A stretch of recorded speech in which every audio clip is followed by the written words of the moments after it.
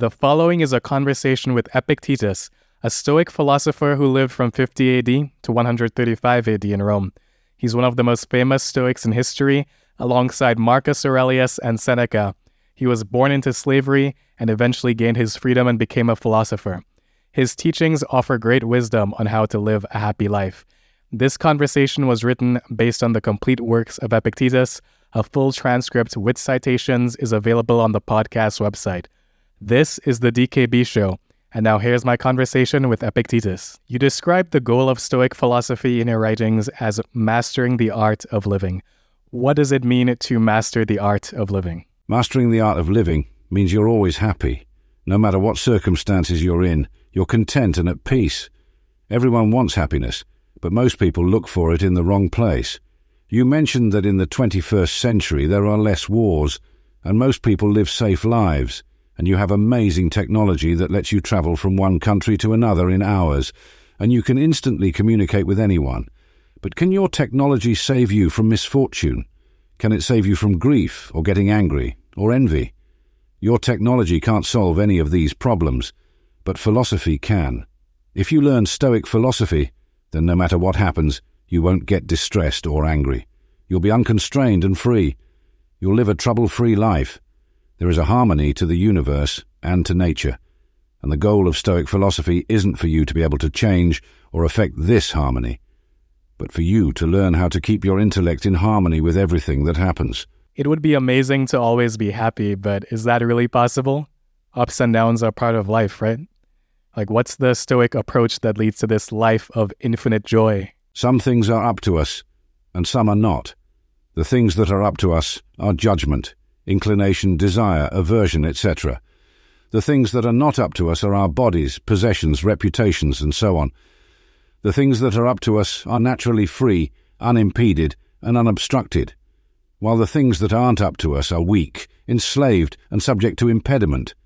If you try to find happiness in things that are external to you and aren't subject to your will, you'll inevitably be impeded and obstructed, a slave to those who have power over the things you value and fear, and you'll inevitably be impious because you'll think that God isn't treating you well. But if you find happiness in the things that are up to you, then you'll be free, content, unharmed, principled, pious, and grateful to God for everything. You'll never complain about any of your experiences or criticize anyone. No one can ever constrain you. No one can impede you. That's true. I just want to scream to everyone, what are you doing, you poor fools? You're looking for happiness in the wrong place where you can't find it. And when someone shows you the way, you react with disbelief. Why do you look for happiness in externals? It's not to be found in the body. It's not to be found in possessions. Look at the super rich and see how their lives are filled with trouble. It's not to be found in power. If it were, CEOs and politicians would be happy. But they aren't. If you look for happiness externally, it can lead you down bad paths. If you think making money is the path to happiness, you may end up doing immoral things to make that money. How would it be possible for you to treat others well if you're so focused on selfish gains? If it's good for you to have a plot of land, then it's also good to take your neighbour's plot of land. If it's good for you to have a toga, then it's also good for you to steal one. This is how war starts and civil strife and tyranny. If we locate the essence of goodness in externals, all these consequences necessarily follow. So caring for externals is just a recipe for disaster. Though a lot of people care about externals without becoming horrible, immoral people, you know? Sure, but it probably still causes them anxiety and fear. What is it that makes a public speaker remain anxious when he knows he's composed a good speech and knows it by heart and he has a great speaking voice? It's because it's not enough for him to just practice his art. What else does he want? To win the praise of the audience. So if his performance has audience approval, he leaves the stage with pride. And if the audience reacts negatively, he's devastated. What do most people think is important? Externals. What do we take an interest in? Externals. And then we're puzzled as to why we feel fear or anxiety. Yeah, that's true. So I guess with externals, you're saying that externals don't matter and we should focus on things that we can control, like our reactions and interpretations of things. So does that mean we shouldn't care about material things and other people at all? Or what's the right approach to externals? Material things are indifferent, but the use one makes of them isn't. Think of it like a board game. The dice are indifferent, you don't know which way they'll fall, but to use the result carefully and skillfully is your job. You shouldn't treat external things carelessly, because that's bad for the will and contrary to nature. They should be treated with care, because the use to which we put them is not a matter of indifference, even though the material things themselves are indifferent. Where everything important is concerned, no one can impede or constrain me. Getting things in the realm where I can be impeded and constrained is not up to me, and is neither good nor bad. But the use that I make of them is good or bad, and that is up to me. Suppose we were on a voyage. What is it within my power to do? To choose the captain, and the day and time of departure. Then a storm falls on us. Why should that be any concern of mine? I've done all I can. Coping with the storm is the captain's job, but now the ship is starting to sink. What can I do? All I can do is do what I can. So I drown without being frightened, without screaming, and without cursing God, knowing that everything that's born is bound to die. So we should care about external things to the extent that we control them, but not more than that. Like we should care about making proper and good use of external things when we have them, but we shouldn't be chasing after things like money or status or any of these externals. Yeah, and when you start living like this, nothing can hurt you. You become invincible. If nature wants me to be poor, then bring it on, and I'll play the part as well as I can. It wants me to hold public office. Bring it on. It wants me to suffer hardship. Bring it on. It wants me to be banished. Bring it on. Wherever I go will be fine with me, because here was fine with me too, not because of the location, but because of my judgments. And I take those with me. No one can deprive me of them. They're my only true possessions. If it's your time to die, then bring it on. Why say die? Don't make a tragedy of it, but tell it as it is. Now it's time for your matter to revert once more to the components of which it's made. Is there anything to fear in that? Is any part of the universe going to perish? Is it in any way an abnormal or strange thing to happen? God has made some things up to us, and other things not up to us. The best and most important thing is up to us, and that is making use of impressions. When right use is made of impressions, the consequences are freedom, contentment, joy, justice and virtue. Everything else he made not up to us. So we too should be of one mind with God. In keeping with the way he has divided things up, we should do all we can to lay claim to things that are up to us, but give authority over things that are not up to us to the universe. We should gladly surrender to it whatever it may need, which may even be our children, our homeland, or our lives. You know, I read somewhere that if you want to be happy in life, you can either achieve your expectations or you can lower your expectations so that they match where you already are. Most people choose the first path, but you're proposing the second path where people just stop caring about externals.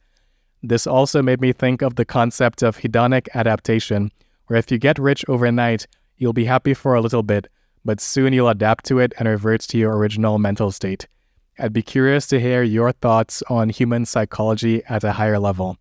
Like, how do you think about the mind and how it works? Sure, we can get into the theory and technical stuff a little bit. So there are a few terms you need to understand. The first is impression, which can be an external sense impression or something internally generated like a thought or memory. Then there is the command center, which is basically the mind. It's the rational faculty within you that processes impressions and initiates action. An impression comes to you in the form of a proposition about the world. If the proposition seems true, then the command center will assent to it. Otherwise, it will withhold assent or suspend judgment. If it assents, then an inclination is generated, which leads to action. In other words, assent gives rise to desire, the belief that something is worth doing or pursuing. If we withhold assent, no inclination arises. The withholding of assent gives rise to an aversion, the desire to avoid or not do something. Non-rational animals and children are different in that action follows directly from the impression, without the act of assent.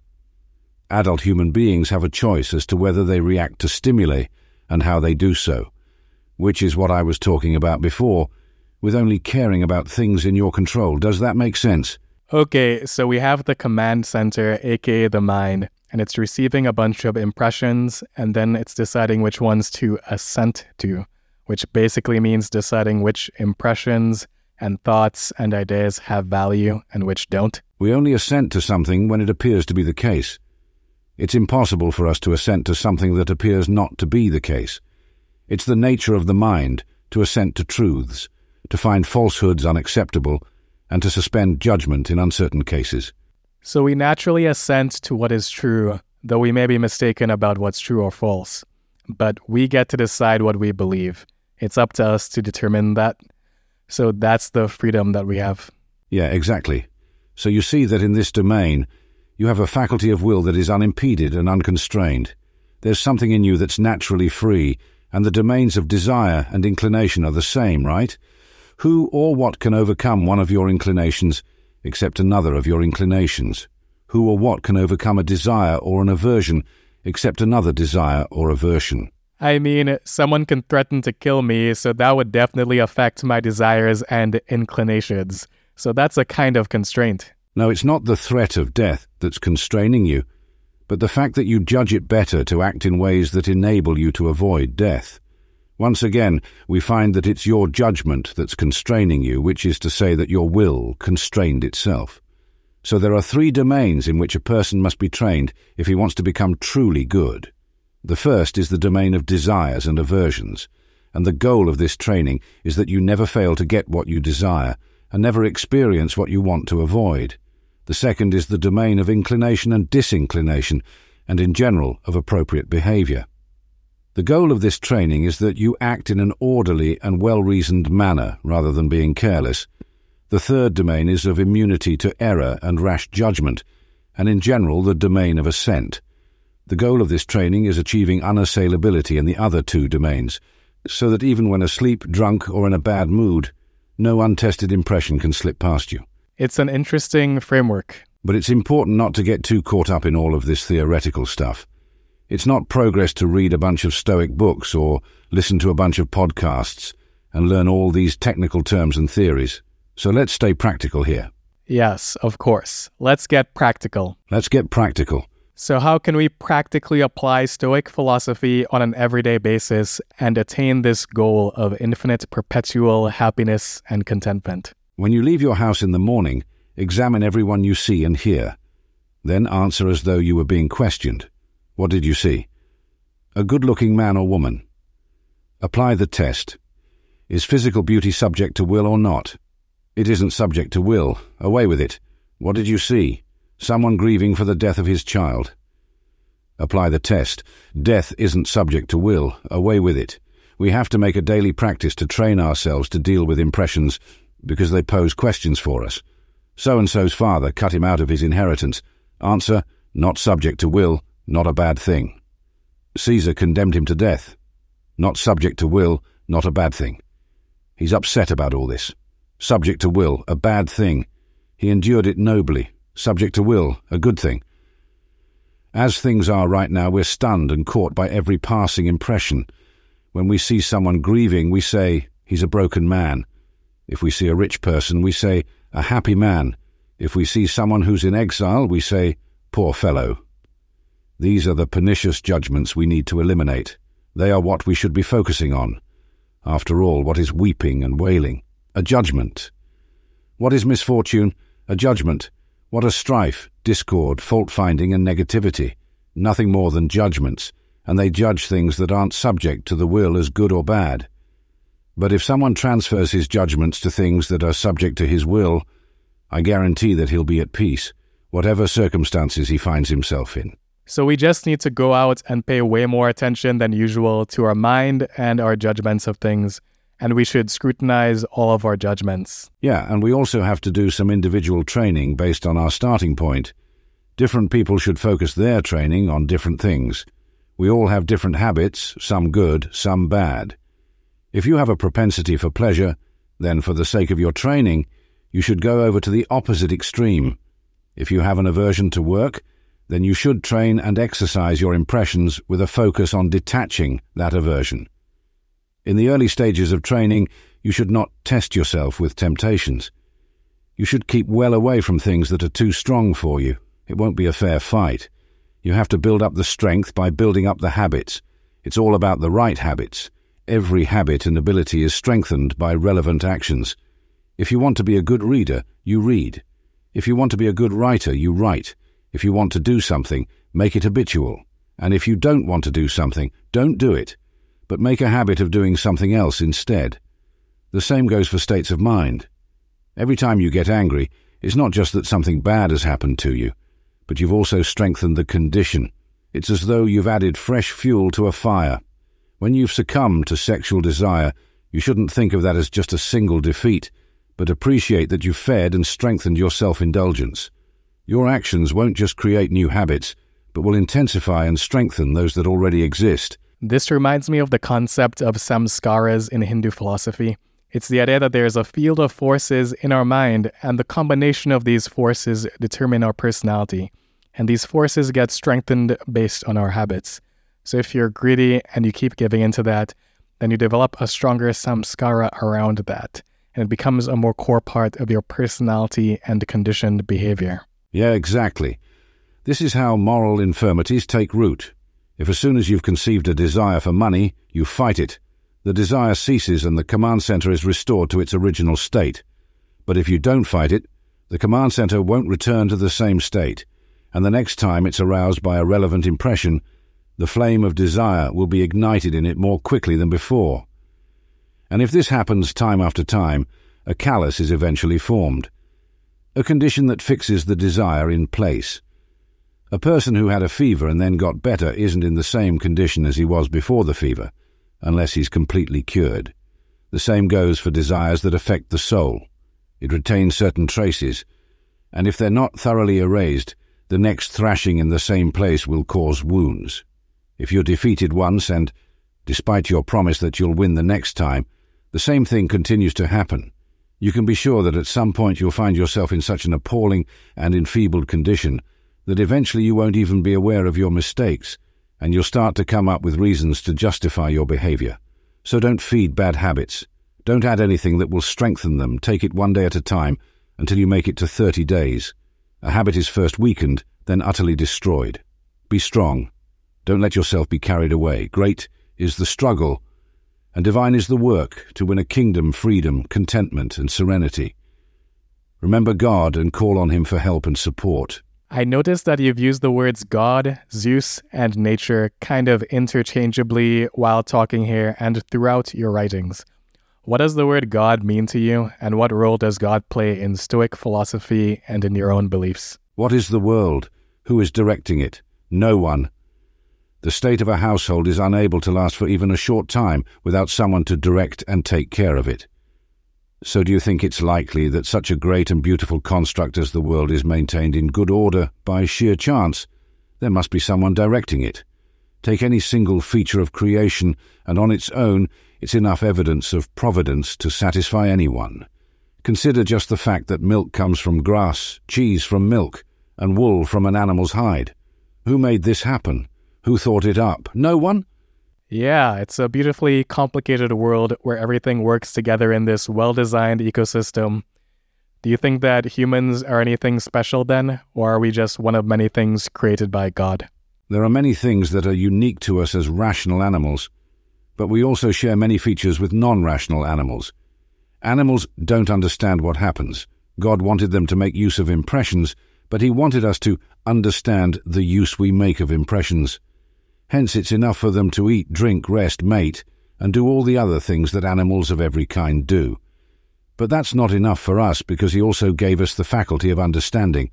So when it comes to animals, God makes one of them to be eaten, another for farm work, another to produce cheese, etc. For them to carry out these functions, they don't need the capacity to understand impressions and distinguish between them. But He introduced human beings to be spectators of Himself and His works, and not just to observe them, but also to interpret them. That's why it's shameful for a person to begin and end where non-rational animals do. He should begin where they begin, and finish where nature finished in our case, in contemplation, in understanding, and in living a life that's in harmony with nature. So what makes humans unique is our rationality. God didn't give other animals the ability to understand what's really going on. So basically consciousness. Yeah. What is God in His essence? Flesh, no. Land, no. Status, no. He is mind, knowledge, and right reason, so that's also where you should look for the essence of goodness. Where else would you look for goodness besides in what differentiates rational creatures from non-rational ones? Plants are incapable of making use of impressions, so we don't talk about goodness in plants. In order for goodness to be present, there must be the use of impressions. But even non-rational animals make use of impressions, and we wouldn't say that those animals have goodness or the potential to be happy. Animals are not parts of gods, but you are a fragment of God. You have within yourself a bit of him. So why are you so ignorant of your relationship with him? Why don't you know where you've come from? When you eat and exercise, don't you realize that you're feeding God, exercising God? If God had made you responsible for an orphan, would you be so neglectful of your responsibility? God has put you in charge of yourself, and he says, "There was no one I could trust more than you. Look after this person for me. Keep him in his natural state, with his self-respect, trustworthiness, objectivity, and serenity intact." After all that, are you going to betray his trust? Our souls are connected and coupled with God, since he is the greater whole of which our souls are fragments and splinters. So God is some benevolent, rational consciousness, and we're all fragments of that. If you believe in a benevolent God with a plan, then how do you think about purpose? What purpose should people be striving for? What were we made for? We should all think of ourselves as part of a whole, instead of in isolation. Consider a foot.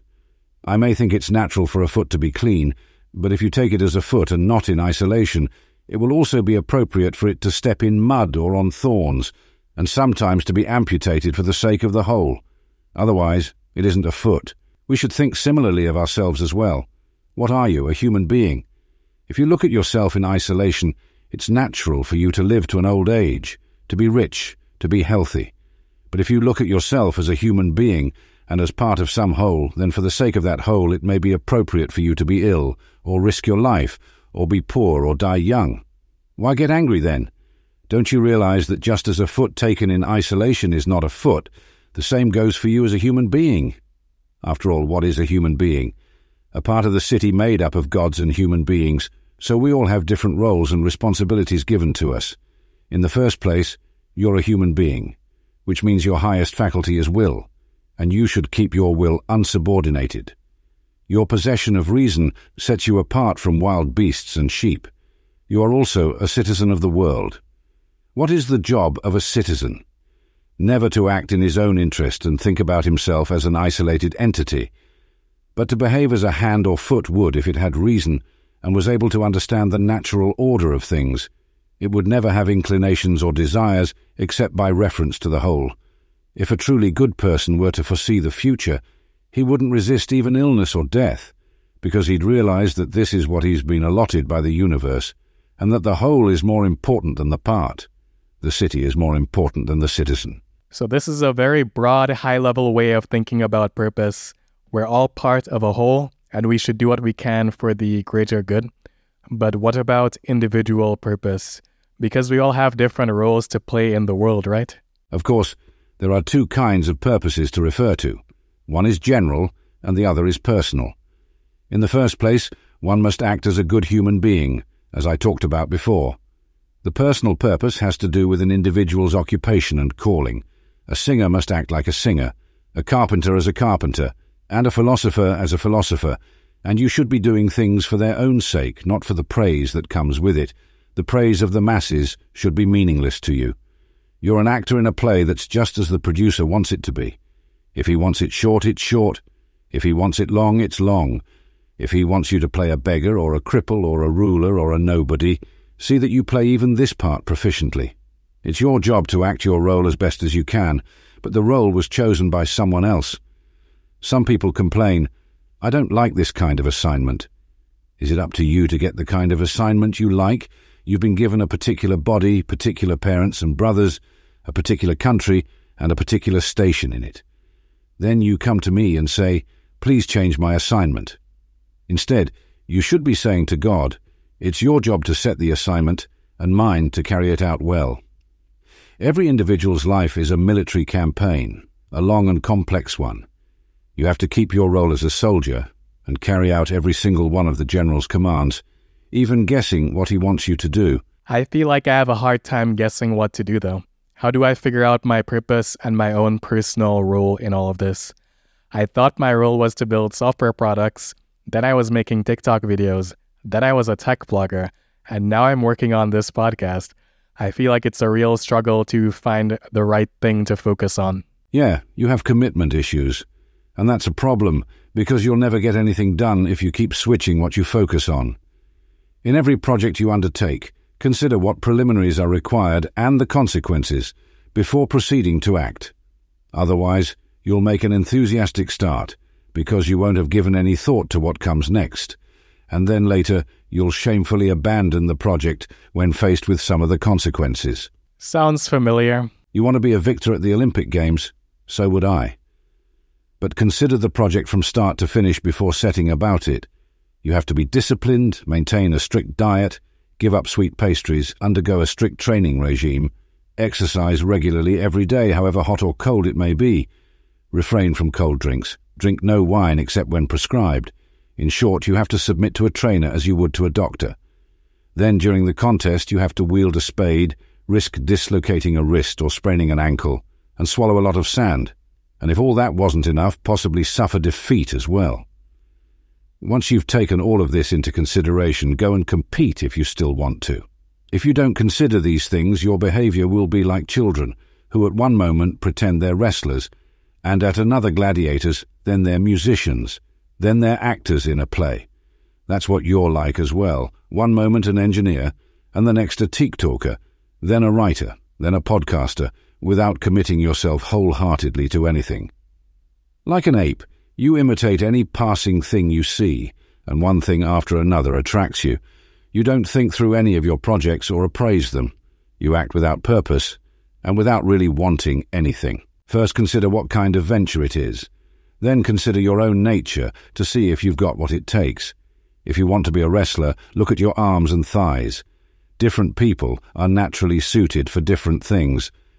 Once you decide what kind of person you want to be, act accordingly in everything you do. Athletes first decide what kind of athletes they want to be, and from then on, act accordingly. One wants to be a long-distance runner, so he establishes the appropriate regime in his diet, exercise and training. Another wants to be a sprinter, so he adopts a different regime. In everything we do, if we have no goals, we'll be acting at random. And if we refer to an unsuitable goal, we're bound to fail. It's going to be rough. You're going to fail and struggle a lot. But if despite all of this, it feels appropriate for you to do it, then commit to it and do it. Like we talked about before, forget about the externals. Don't do it for praise and fame and money and all this external stuff, because you can't control that. Don't make your happiness dependent on other people. Just find the right thing for you to do and do it for yourself. I feel personally attacked here, and I love it. It all comes back to not focusing on externals. What you're saying is also similar to the sentiment in the Bhagavad Gita, where it says you're only entitled to your actions, not to the fruit of your actions. And there's a focus on selfless service, which is serving your purpose not for personal selfish gains, but for the good of everyone. It's interesting how both Hinduism and Stoicism converged on that point. Something to think about. Anyway, Epictetus, it's been great talking to you. I hope we can talk again at some point, because I feel like we barely scratched the surface of Stoic philosophy. For sure. It was nice talking to you, Dimitri. And let me say one more thing. Let me give you the secret to happiness in one sentence before I leave. Instead of wishing that things would happen as you like, wish that they would happen as they do, and then you'll be content. All right, everyone, you just got the secret to happiness. Epictetus, thank you so much. Friends, farewell, and thank you for listening.